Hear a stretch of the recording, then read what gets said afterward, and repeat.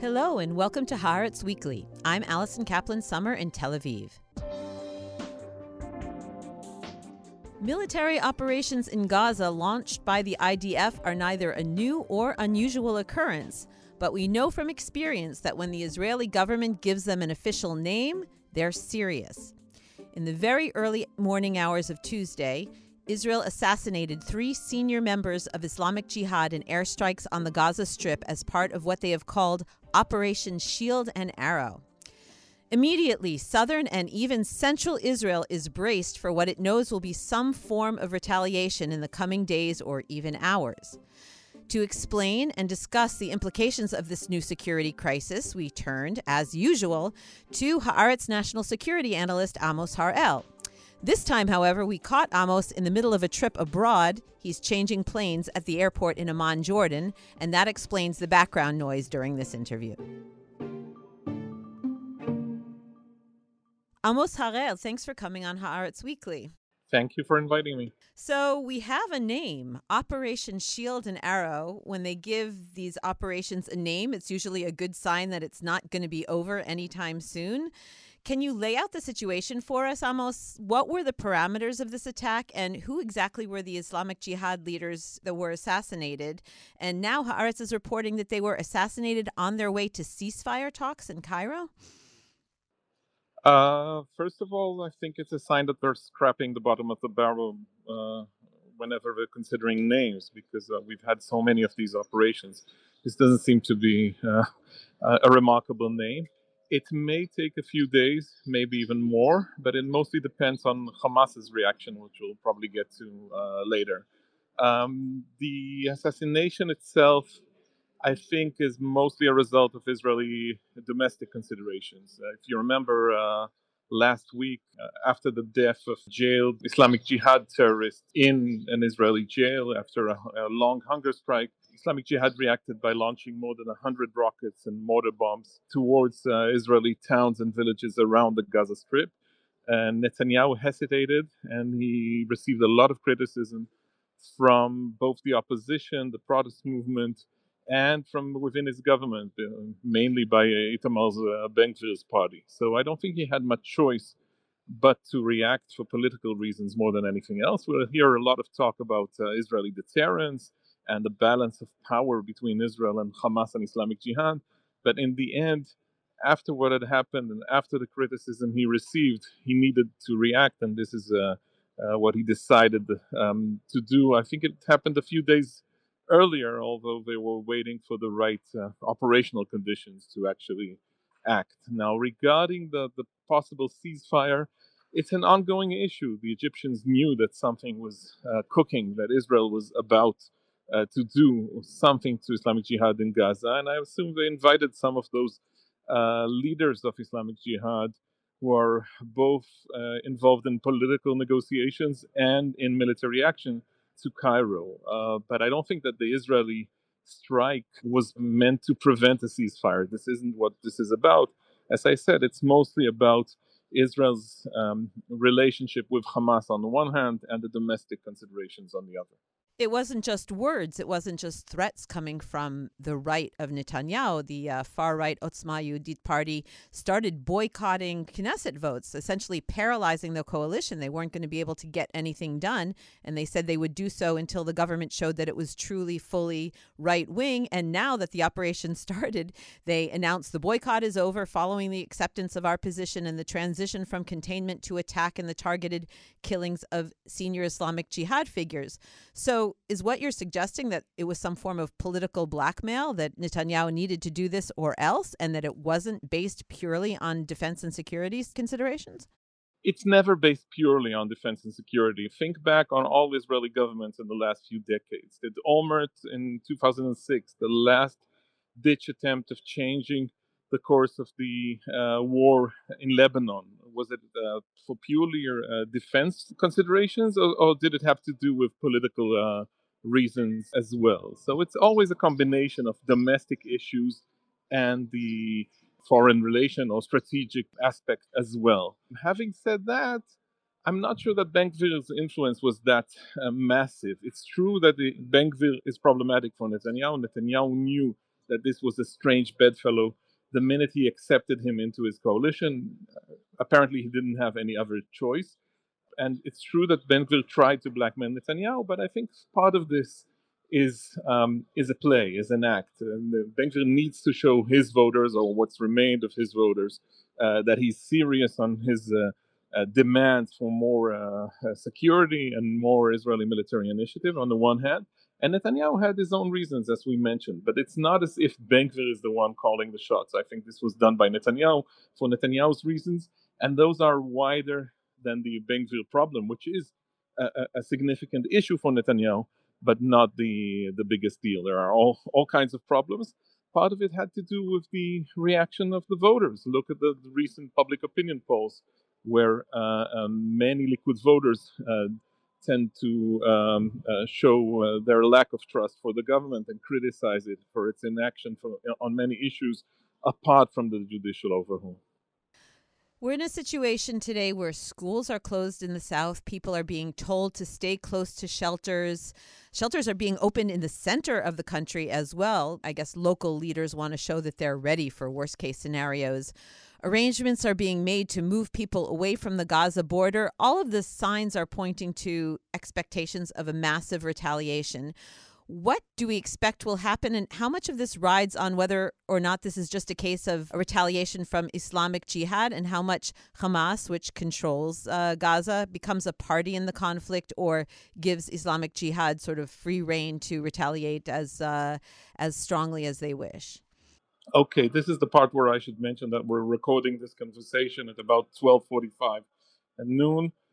So things could change later on. But from what we know right now, and from what I gather talking to Israeli security sources, it's quite clear that they are expecting Hamas retaliation. Islamic Jihad would react either way. But since there were massive casualties on the Palestinian side, since this is seen as, from the Palestinian view perspective, as an Israeli provocation, since quite a few major figures in Islamic Jihad have died in this series of assassinations, and along with women and children too, I think that there will be a reaction from the Palestinian side, and it may include Hamas. It may not be in Hamas's best interest to fight Israel all the way and to lead to a full-scale escalation, which could take even weeks. I think that Hamas's interests lay elsewhere. Hamas right now is doing rather well, mostly because Israel is maintaining its ceasefire with Hamas for quite some time, and because there are 17,000 Palestinian workers entering Israel from Gaza on a daily basis and bringing a lot of money back home to Gaza. So for Hamas, it's convenient to get back to the original reality or situation, but they need to show that they care right now. And I would assume that there will be some kind of reaction from both Islamic Jihad and even Hamas, and it may even include launching rockets towards Tel Aviv.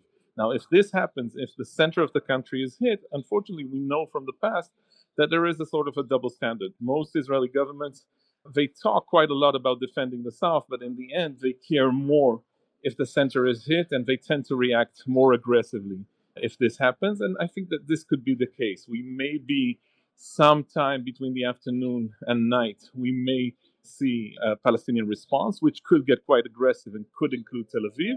And then there will be an Israeli reaction. Much of this depends on the number of casualties. If, unfortunately, if there are deaths and injuries on our side, the reaction would probably be more aggressive.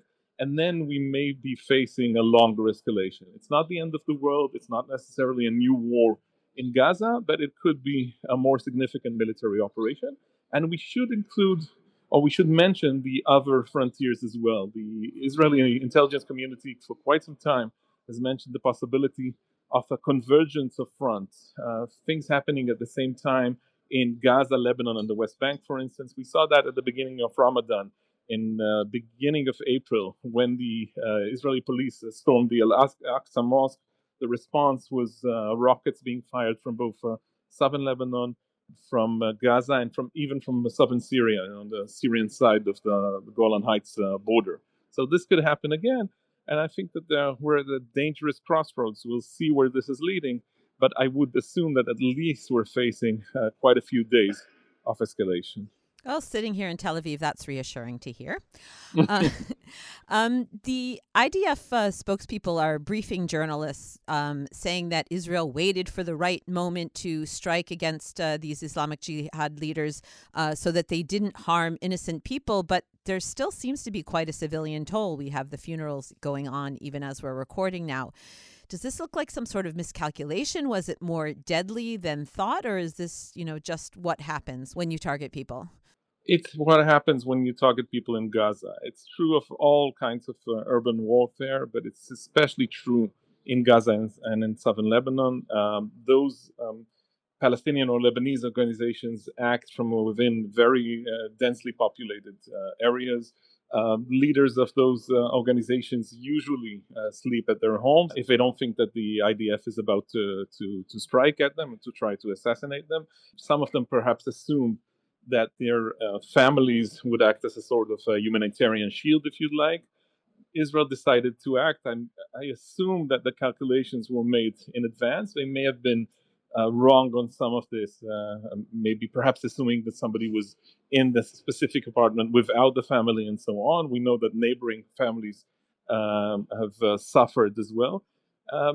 This is part of the reality of warfare in 2023 in the region. Will happen quite a lot. In many times I've seen the IDF, especially in those targeted killings, attempting to prevent more carnage, attempting to prevent massive deaths of civilians. It hasn't been too successful right now. The tendency in the Israeli domestic discussion is to ignore that altogether, to only talk of our casualties. But in the end, we have to remember the sentiments on the other side. The anger is there right now. Those terrible pictures of bodies of women and children, those videos and so on. And this would serve to ignite more violence and more feelings right now against Israel. And I think this would drive the Palestinian reaction as well. A lot is being made of the fact that Prime Minister Netanyahu did not convene his security cabinet to discuss this operation, that he has no plans to do so in the future. Is this a big deal? It is, but it's also part of the current political reality that we've mentioned. Once you have Ben Gvir, and to some extent Smotrich and some of the other ministers, as members of the security cabinet, this is very different than the reality in the past. Look at Netanyahu's government 10, 12 years ago, with people like Meridor, Begin, and Yelon, and Ehud Barak as members of the internal security cabinet. This is not the case when you have somebody like Ben Gvir, who's a professional troll. He doesn't have any serious considerations. He doesn't have any important opinions or suggestions about these issues. And I think Netanyahu leaked this matter on purpose to show that he wasn't really, that he doesn't really care about Ben Gvir and he isn't thinking highly of him. This is the reason why we're told that Ben Gvir didn't even know about the assassinations. But other than that, it shows you where Netanyahu is right now. He's fighting for his, fighting to death, if you'd like, for his future, trying to avoid jail time, trying to survive politically. And under these circumstances, he needs those allies. But it doesn't mean that he would actually ask their advice before he decides to act. Those in the know were actually people like the Defense Minister Gallant, in spite of Netanyahu firing him and then canceling the decision just a month ago.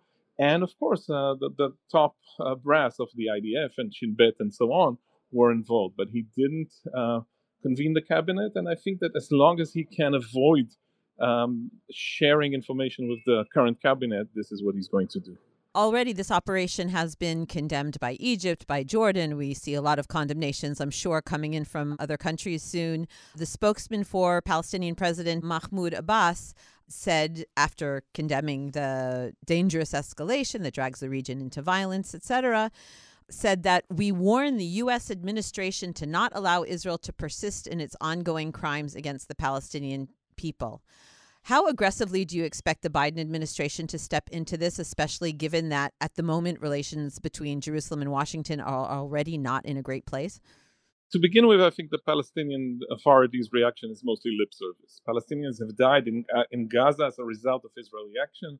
Abbas needs to say these things. And if you go and look back at his statements during the last 20 years or so on 5-6 different Israeli operations, you'll find similar statements. I don't think it does mean a lot under the current circumstances. Regarding Biden, well, the administration is no fan of Netanyahu. We know that, especially considering Netanyahu's plan for the judicial overhaul and their refusal to invite the prime minister to visit the White House, which was quite humiliating for Netanyahu. Other than that, there will be probably mild criticism if Israel continues to react very aggressively. If this thing escalates and then drags along for a long time, we may see similar reactions from Washington to what we heard during the operation in 2014, which took 50 or 51 days, if I'm not mistaken. If we get on the administration's nerves, we will hear from them. But if it's the next few days and if there are rockets launched at Tel Aviv, what we'll hear is mostly an American call for both sides to lay down their weapons and an American understanding towards Israel's need to protect its citizens and so on. A call, but will they proactively or aggressively step in and try to end this? They will be involved along with the Egyptians and the Qataris and the United Nations and the usual suspects. I'm sure there are attempts already to reach a ceasefire. I think it's probably too early for that. Unfortunately, we'll see some Palestinian aggressive reaction before this can settle down. And the Americans will be involved. I'm not sure that they will be leading the efforts because, as we've seen in recent operations, it was mostly the Egyptians and sometimes the Qataris who actually brought results, and less the Americans. But this has to do with a larger picture, with the gradual American disengagement from the region and the fact that we're less and less involved and invested here when you compare that to the past. Amos, thank you so much for coming on the podcast, and safe travels. Thank you, Alison.